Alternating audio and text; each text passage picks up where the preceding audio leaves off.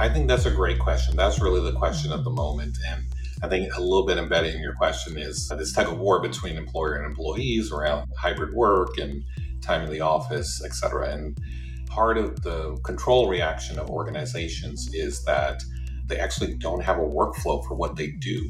If there was actually a transparent workflow, organizations would be less control oriented around their employees. This is the shift that I think progressive leaders will make, because rather than saying, oh, I need to see you face to face around this conference table very frequently, they're comfortable with other ways of collaborating.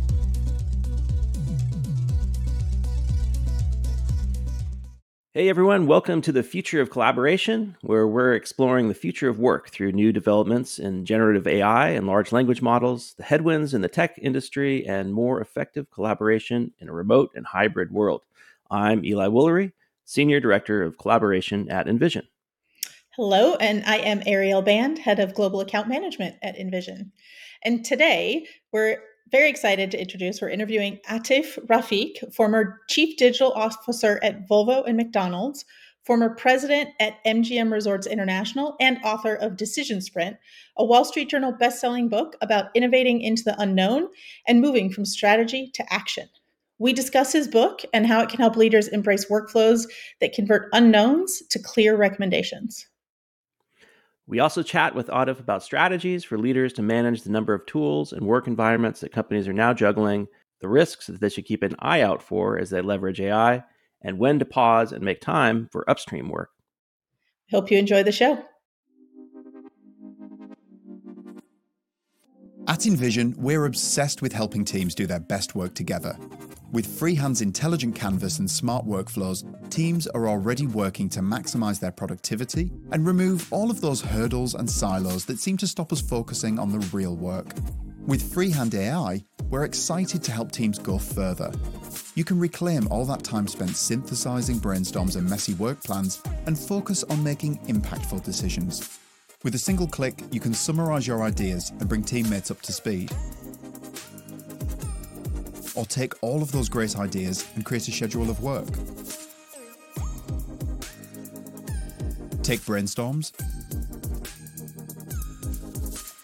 and turn them into briefs. Or analyze sentiment, helping you read between the lines. To unlock true productivity, everyone on the team must be able to engage.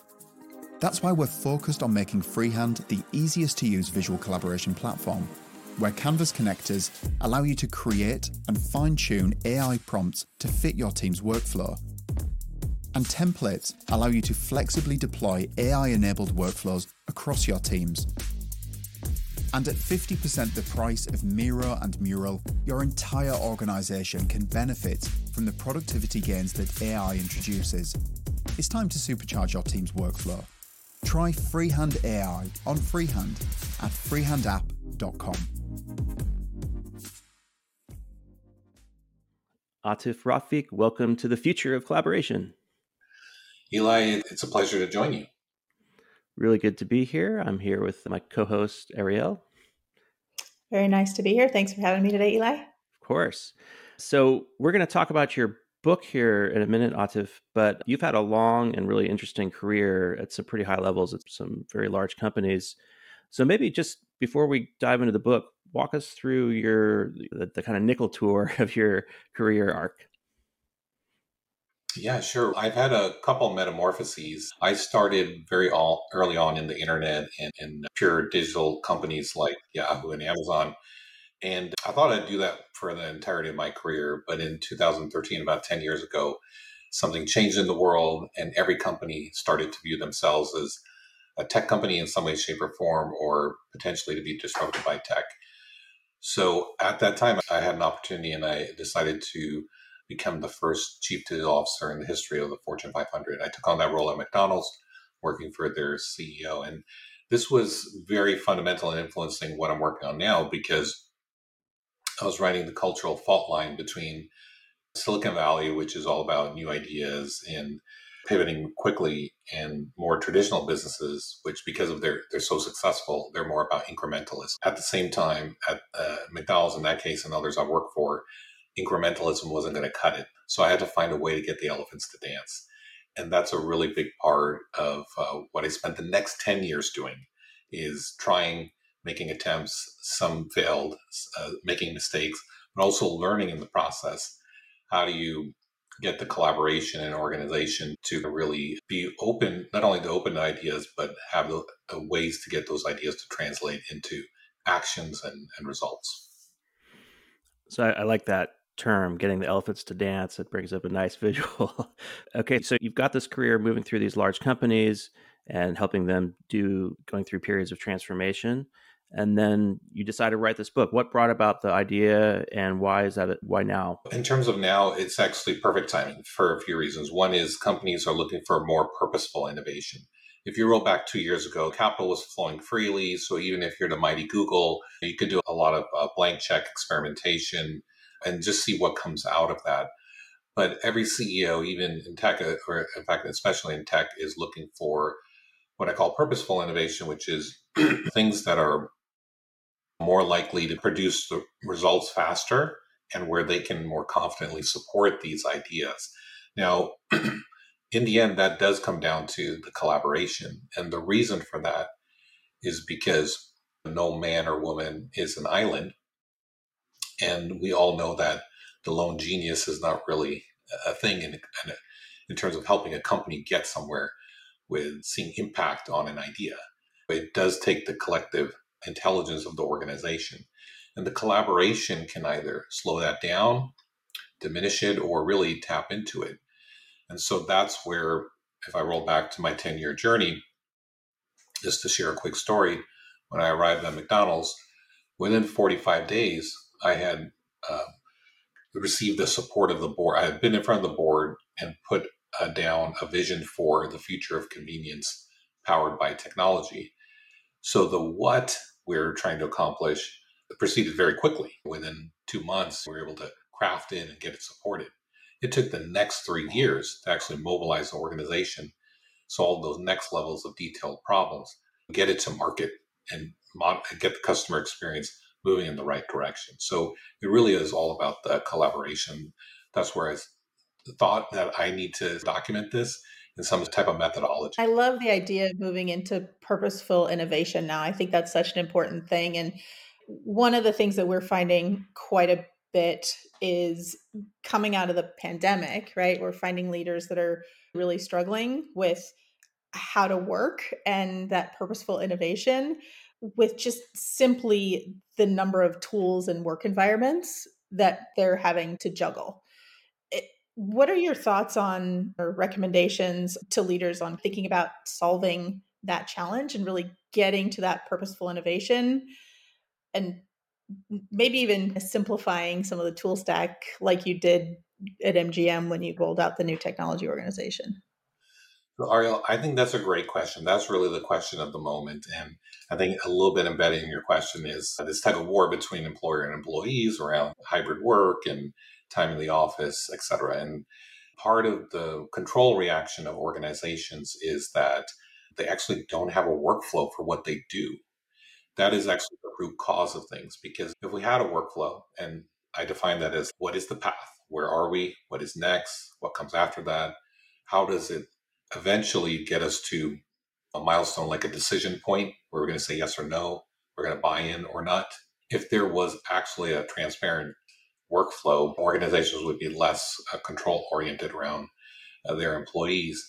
This is the shift that I think progressive leaders will make, because rather than saying, "Oh, I need to, see you face to face around this conference table very frequently," they're comfortable with other ways of collaborating because they know that they can actually see where are we, what's the progress, what are the contributions. So I think workflow is going to become critically important. In my space, it relates to innovation, like a workflow for innovation or solving hard problems. It shouldn't be unstructured where it's okay, we formed a team and come back in 1 month with your recommendations. That's not good enough. You need to actually put in place a workflow so you can see if the contribution is a good one and happening at the right pace. Your book, Decision Sprint, it seems not, I'm going to reveal my biases here as somebody with a design background, but I'm curious if there are parallels between what you're doing with the book, which is addressing these big unknowns. And if you have to look at something like a design sprint, that's a factor there too. You have these ambiguous problems that you're trying to deal with.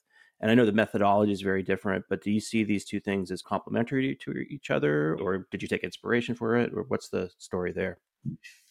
I've thought a lot about design thinking, and I think it's still very important. It's very useful for accelerating progress. I do think it has some limitations, which is why I introduced Decision Sprint, and I'll talk about that. But ultimately, I think they work in a certain sequence. So the main gaps that I see in design thinking are one is inclusivity, because whether it's my time at Amazon or having even 2,000 person organizations, technology oriented in Fortune 500 companies, design thinking is something that's embraced by product people, designers, engineers, that kind of um, functional areas. They get it. But what about the rest of the organization? What about compliance and marketing and operations? I found less of the language translated for more of the organization. And so when I talk about inclusivity, I'm saying that in order for us to get through the ambiguity of an idea, not have blind spots, we need input from the right people in the organization. And so we need a methodology that I believe is more neutral, less specific to the forward looking creative technology crowd, which loves design thinking. And so Decision Sprint tries to offer that, a way to have input and provide the contribution regardless of where you sit in the organization. So I think that's one thing. The second difference is that design thinking is, of course, in a good way about try things, learn, modify, and that loop, which I was a huge proponent of. That's literally probably my first pitch to the board of McDonald's and Volvo is let's get going in this way by prototyping, for example. That being said, we do hear from many product leaders that, hey, they supported me on the prototype and then my project stalled. And why is that? It's because the company has more questions that cannot be answered by a prototype. And so we need, in my view, a way of innovating where the input is, more inclusive of the right people in the organization and more neutral than I think design thinking offers. So it's a little bit different. And what I offer to do that is a way to build and run explorations, which are maybe your higher level strategy and strategic direction. And I do think design thinking complements that, but maybe as a second step, perhaps. That makes a lot of sense. One critique, like super valid critique I see of design thinking, is very related to what you said. Is it's around execution. The front end is great. We got a lot of great ideas here. We even got some great prototypes, but then you go through a design sprint, or you're even working on a project for an extended period, and you're working your way up through higher and higher fidelity prototypes. But then the project gets killed or sidelined. And this even happens in the class I teach at Stanford, where it's called implementation, and the students are supposed to come out with something in the real world by the end. But we see the ones that get derailed just get stuck in this loop of talking to users and maybe not building and not executing on something that you could actually ship outside of your own little team. There's a lot of space for a good complement to the process. We're going to take it beyond just idea generation and maybe helping to align teams, but actually get something that ships to the world in the end. And I love design thinking. I think everything is trying to, compensate for something that's not right in the world. So when it first hit the scene, we were in a very bad situation in companies where they made perfect plans and were totally waterfall, and that really sucked. And then nothing got done. So we gave this liberty for people to just start building and learning, which where you do learn, but I'm talking about learning capital L. And I think that is beyond prototyping. I think the intellectual capital in your organization is often there, but it's not tapped, which is why I love the topic of this podcast around collaboration, because it's like, back to what Ariel was saying, is like, how do we actually tap the collective intelligence of this organization to help us avoid blind spots or factor in the right considerations? If you run an exploration, for example, in the way I'm describing in the book, and then you prototype, now that's a killer package, because it's going to be more bulletproof when you take it up the chain, so to speak. They will see it with the prototype, which is always powerful, right? Because that's seeing is believing. But then the poking of the holes, you will have done a much better job of being able to put sound recommendations on the table. Yeah, and I love what you talk about too in the book about bringing the cross-functional teams together and to really avoid the blind spots there, and also really doing the upstream work like you speak to.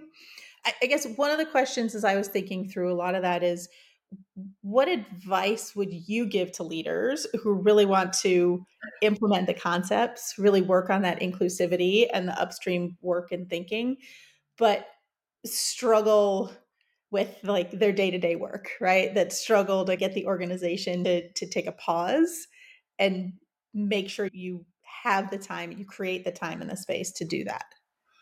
It really is about what you just said around creating space. Expectations wise, I was always comfortable as a leader saying, okay, if we've got the big meeting in the month, then let's have a couple of interactions.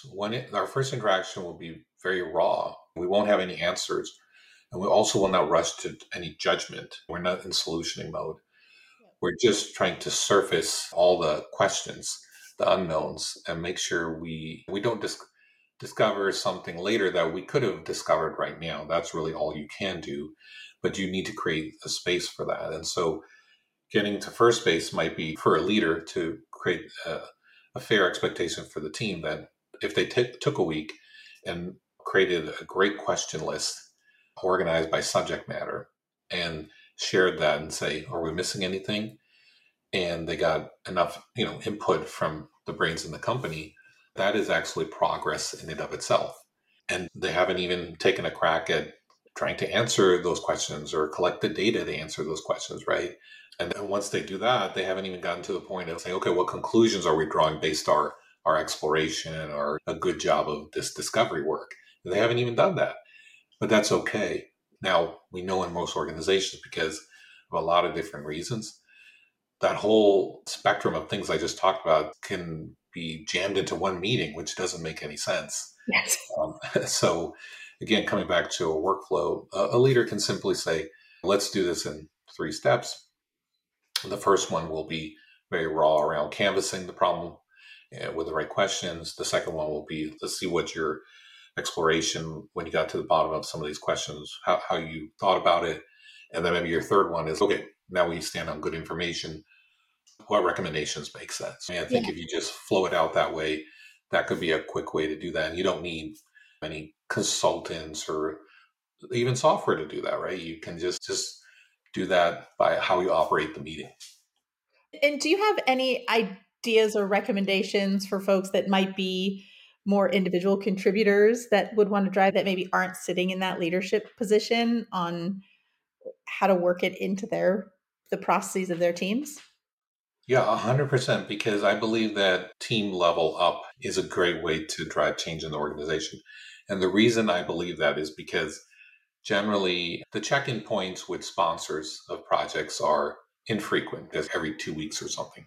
In the middle, they're not really involved with what is your day-to-day work in investigating the thing and doing the research or whatever you want to call it, right? The deep dives, the brainstorms. There is where your liberty is. Now you can do it the old way, which is very unstructured.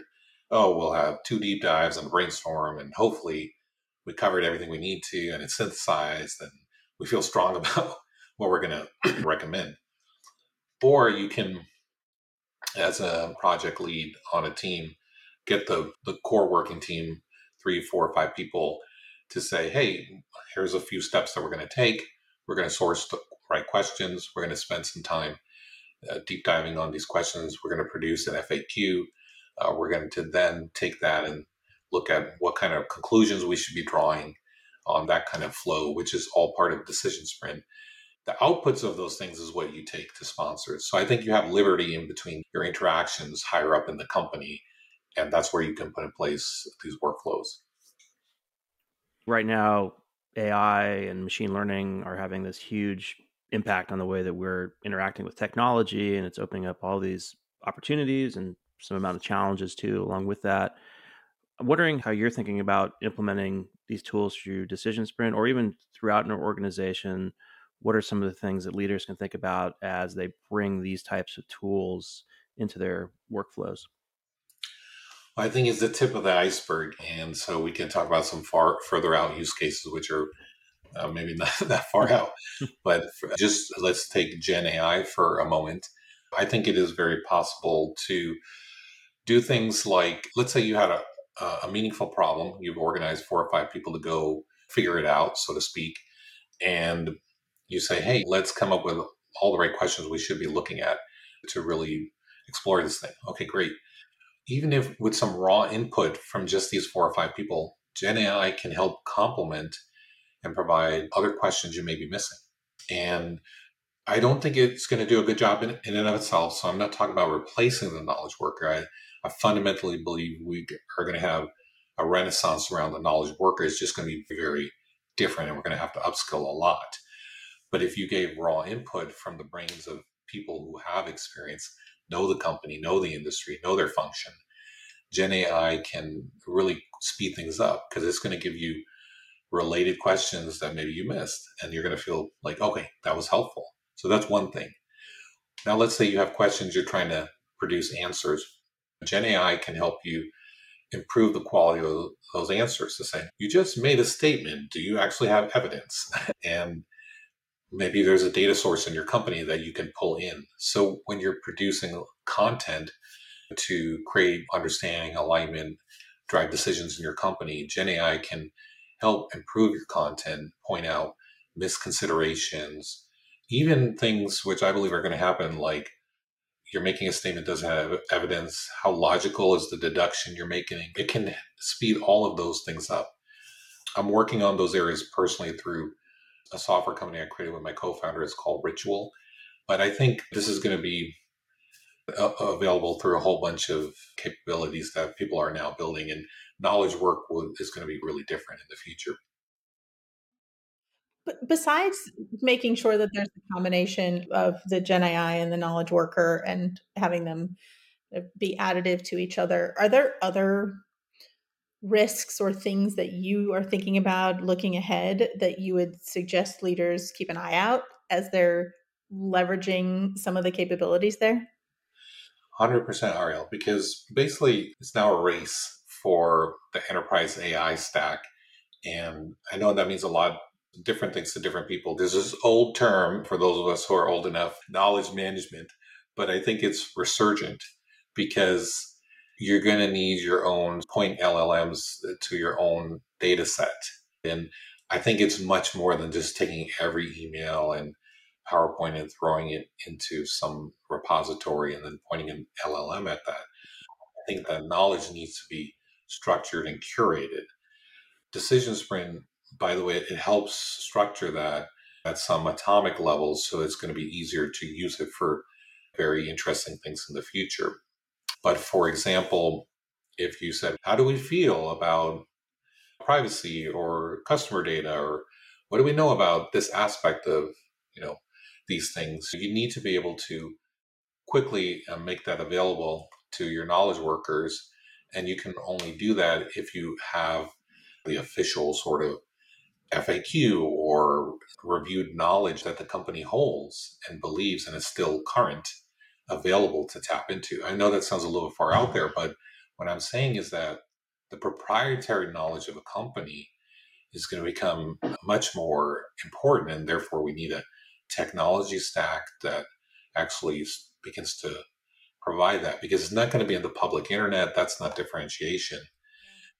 And you don't want to, sorry to my friends at McKinsey, oh, McKinsey did it with 10 companies in our industry. Let's ask them what the answer is, because that's going to cost you $5 million. So you need to start building your own knowledge enterprise AI stack where your current knowledge is readily available. Yeah, So that makes a lot of sense. as companies build these proprietary large language models and other tools, how do you still think about bringing people together so that there aren't essentially silos where one organization is using one set of tools and another is using a different one, and the sharing of knowledge is more transparent. This is a great question, Eli. I think we'll need new roles in companies like knowledge curators. So I know it sounds massive, but let's just say for the top five things of the company, right? Where they're like, okay, what is the working team? What is the technology environment they're using? What is the software? Where does the knowledge live? That's not in people's heads, but actually in software. And then how do we make sure that what they're producing, right? Because they're trying to go from ambiguity, we have no idea what to do, to recommendations, to action plans, etc. Where are those things living? Are they current? So you might have, tell me all the five things we believe about this important initiative. And maybe it's accurate today, but 6 months from now, is that still our stance on those matters? I think there could be knowledge curators who make sure that it really reflects how the organization is thinking at the moment. And we'll probably need roles for that. We'll certainly need some software as well. I think that ties back just to the very beginning of what you said too, about having those processes within the organization and the steps for people to follow that creates that trust that enables teams to really work in their most effective manner. One question, this might be a little bit hard to summarize, but if you could think through the one most powerful step or the one first step that you would recommend people take from Decision Sprint, is there one thing that you would recommend? I would say we all know that when you're working on something meaningful, teams are collaborating for weeks, if not months, right? Sometimes quarters. If we just took 3 days and created 3 days of space for people to independently suggest questions that should be part of an exploration. Let's just say it's a brand new idea. The problem statement is something like, hey, what does good look like for McDonald's when it comes to delivery, or McDonald's when it comes to improving order accuracy in the drive through? Something like that, right? That's an issue. We've made it a priority. If you give people just 2 or even 3 days to independently suggest questions and then bring it together, you're going to see a lot of power in that. The independence is great because of obvious reasons, right? You're going to be surprised by what your colleagues came up with in a good way, I think. And then it's not too hard to condense that into organizing that by subject matter. And now you essentially canvassed your problem statement. I always, as a leader of people, if someone gave that to me as a document with no answers, no conclusions, no recommendations, and no decisions, my confidence level would actually be really good at that point in the stage of the initiative, because I feel like we're starting off on the right foot.